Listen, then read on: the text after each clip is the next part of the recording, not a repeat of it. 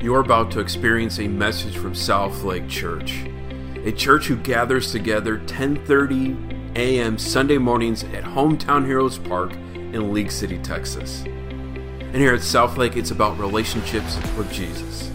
And we do this as we engage, grow, and share Jesus in our community relationships. Make sure to hit subscribe on your favorite podcast player and stay up to date with all that's happening here at Southlake Church. Now, here at Southlake, we've been talking about This Is Us. Discussing what does it mean to be us, but more importantly, what do people experience when they visit us, when they see us. And there's three main things we want that to happen when that's all going on. We want people to feel that they're non-judging. This is a place of serving. It's about relationships. As we engage, grow, and share Jesus, those are the things we want people to feel and experience. Last week we talked about what does it mean to be non-judging. And it's not that we're not judging, because all of us are. But allowing people to realize that when we meet them, we want to know them first. To hear their story, their lives, where they came from. So we want to have a relationship with them. We want to serve them. Well, today we're talking about serving. What does that mean to serve somebody? And this is a lot more difficult than we want to talk about. I'm going to tell you right now, our text today has been messing with me. See, it's really easy to serve others when you like them. It's really easy to serve people when you feel bad for them. It's really hard to serve somebody when you hate them, when they are an enemy of you. And I've learned this growing up because typically when we have a fight at home, what do mom and dad typically have us do when we get mad at our brother or sister? When we say we're sorry. We have to say we're sorry, but what else does mom and dad typically do? Hug. What else? Tell them they love them, say something. Hold hands. Hold hands. I used to make my kids put their backs to each other. Ooh. So, wait a second, but all we do is say we're sorry, it's all good, yet we all just shared a whole bunch of ways that there's more to it. Why do we have to say that you need to shake hands? You have to hug. You might have to do a chore for your loved one. What is it about that? I think for a lot of us, because there's more than just saying they're sorry. There's something to be sincere. There's something about it when you actually do something for somebody and not just say it. Well, I always thought as a kid growing up that when I become an adult, I can do whatever I want. Yeah, Philip, I hate to tell you, my brother, and as you learn that more and have to experience that more, it becomes really hard when you have that person you're aggravated with, hurt by, to shake hands, maybe hug, but again, nowadays you might get in trouble hugging somebody, but helping them. And as we have that conversation, as we work through that, it's a reminder today what Jesus says is, even though that's difficult, that's how you truly love somebody. It's to love that person, to serve them. Now, I've shared with you that this has been messing with me this whole week. Because I have some people in my life right now that I have no problem saying they are an enemy to me. I have no problem sharing with you that when I hear their names and think about them, a certain thing goes up my spine. It's like I can see the devil working through this with everybody's own brokenness. And as the devil does things with enemies, guess what that all leads to? Death. But when you work with somebody, you're talking with them, and you're trying to deal with all these struggles, the more you see that hurt happen going towards you, what do you need to do? Great, that's a good answer. You need to look at yourself. Because just as much as there's bad vibes going one way, we easily then share those exact same vibes going the other way. And the very things that we see that's hurtful, that's being done, we can replicate that. We can allow other people experience that. And again, what does that all lead to then? Death. Whether it be the end of a relationship, If it's a work-related thing, the end of a project, it can be the end of a whole bunch of things. So when I say the word enemy, I know that's a strong word, but the idea behind that is somebody who's really against you. Am I the only person that might be feeling that kind of feelings towards anybody right now? I'm so glad I'm walking by myself. No, wait. This is something we need to talk about because we're all dealing with this at different degrees, different levels. Again, for somebody here might be thinking enemy might be too strong of a word. I like using a Bible term from Paul, a thorn in the side. Maybe there's a person, a thorn in your side. But then how do you help them? How do you serve them? When we talk about serving at Southlake, that's what we're talking about, serving. That's the hard thing to do. And the best person who helps us deal with that and work through that is guess who? Jesus. And that's where our reading today, if you guys want to pull that back up, really helps us understand that. This comes from Luke chapter 6. This is during what's known as the Sermon on the Plain. A lot of you probably heard of the Sermon on the Mount. In Luke's Gospel, this is really similar. And a lot of things that Jesus is teaching, and I would make a point, he teaches again and again and again in his ministry about our hearts. So when we say serving, it's not just about our actions, what's happening here. So I love when he starts off with our reading today. But to you who are willing to listen, I say, love your enemies. We need to stop there for a second. What does enemies mean for the people listening to this group? And I hope this is going to help us understand this better. You see, for the Jewish people, there were 7 nations that were against God's people. 7 groups of people that they prayed that God would destroy and wipe them out. One of these nations now is known as the Romans, because they're the occupying force in their country. Now, with these 7 nations that are enemies, again, these are people that Jewish people are hoping would die. God would wipe them off the face of the map. They are the enemy. They had a one-word term to describe these nations. Gentiles. That term really means the enemies of God's people. So when you hear that in the Bible, in the Scripture, they talk about Gentiles, isn't just a different people group. There's this negativity, this enemy that's actually thought of in it. Now, how many here don't have any Jewish descent in their bloodline at all? For all those who are raising their hands, don't feel like you have to raise your hand. And if you don't know, that goes with it, you're a Gentile. Think about that for a second. You are a Gentile, which means, as far as the people hearing Jesus talk right now, you're an enemy.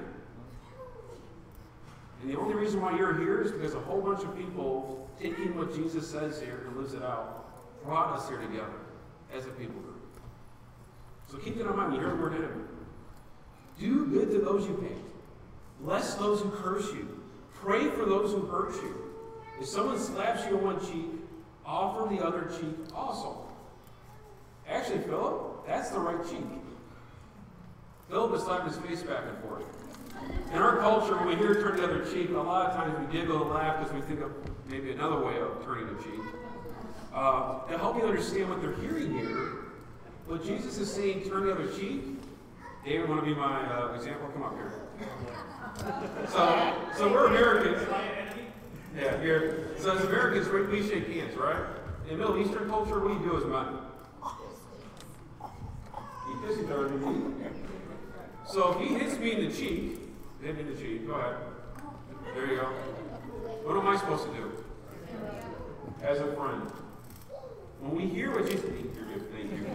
You're going to be like on YouTube now. I'm assaulting a pastor. I might know some police. No. When we hear what Jesus is saying here, he's making a point when we greet somebody and they strike us, they hurt us. It's not to turn around and forget them. It's not to simply put a curse on them, but to come back to them as a friend again and offer that other cheek. And he continued to put, so as Americans, have that hand up. Because no matter how much they hurt you, Christ is making this hard claim on us to show love towards them. Do unto others that you would like them to do to you. As kids and all of us growing up, this is the old rule, right? Do unto the others as you want them to do to you. Does it always work out that way? No. This is one of the hardest things to live out.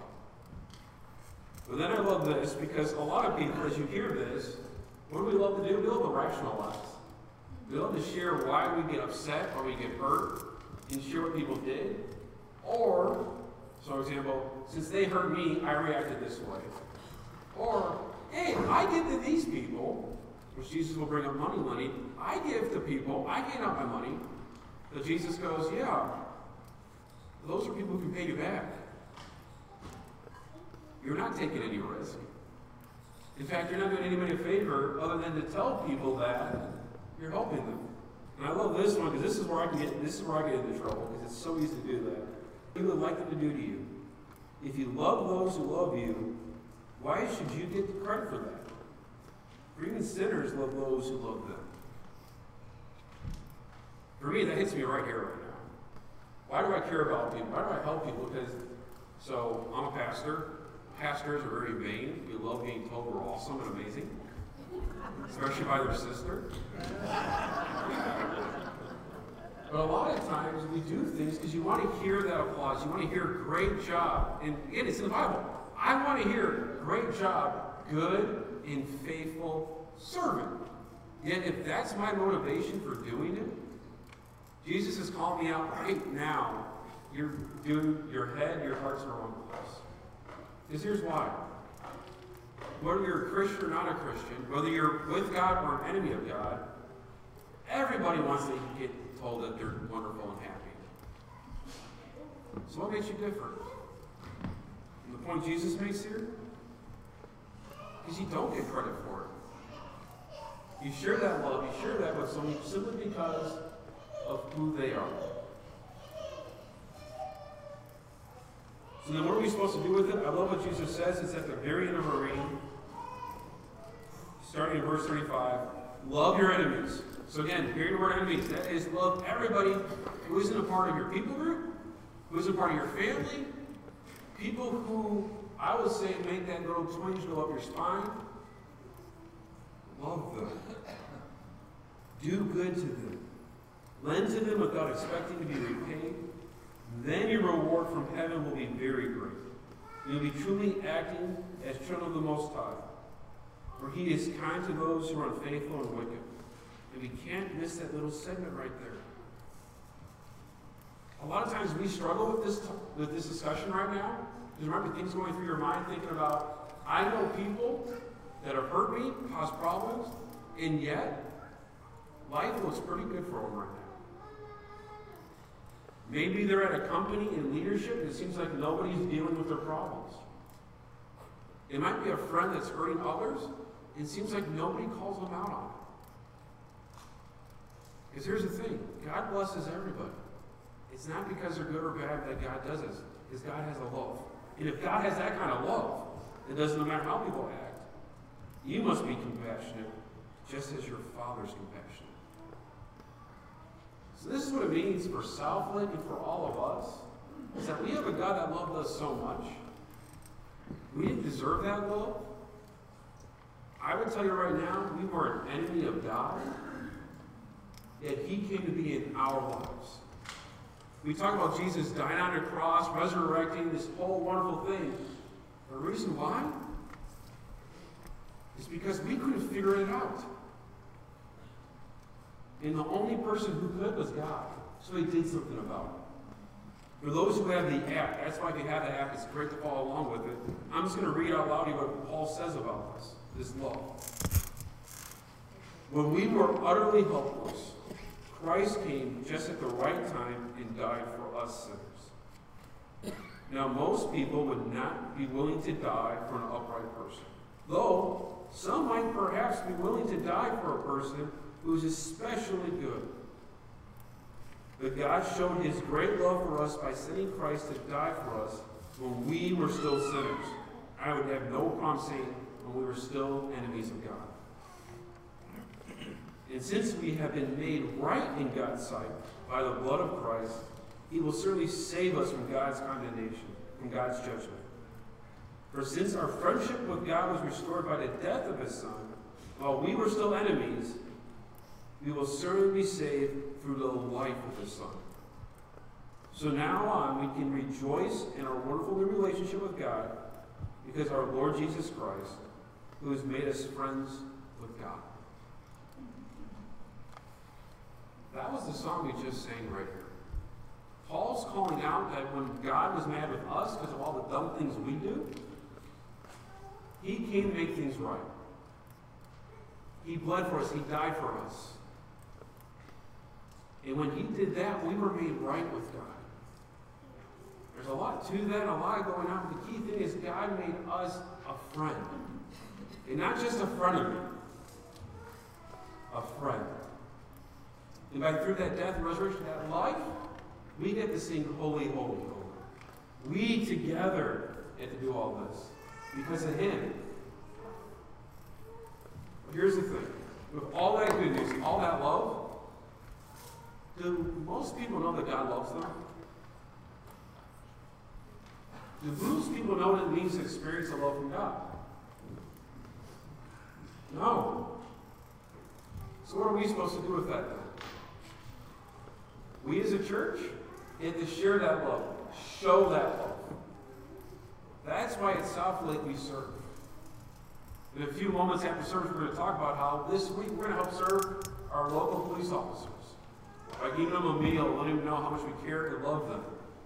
Because guess what? In our country right now, whether you're in the fire department or in the police, there's not a lot of love and respect there. There are people in our neighborhood, there are people in our work, at our work, that don't know that experience, that don't realize that there's somebody that can love them and care for them. And that's what we're going to do here at South Lake. In our community south of the lake, is to serve, to show that love. Are we going to get credit for a lot of it? No. Will I try to Facebook Live it? We'll try. It's not about us. It's about him. If he could take the time for each of us, what better than could we ourselves take time for others to show that love? That's what we're called to as South Lake. That's why I'm excited at South Lake. Because we get to share, we get to serve our community. Because this is us. And we get to do this together. Amen. Thank you for taking time to hear a message from South Lake Church. And as we engage, grow, and share Jesus together, make sure to click subscribe on your favorite player. A way to stay up to date that's all happening here at South Lake Church, here in League City, Texas.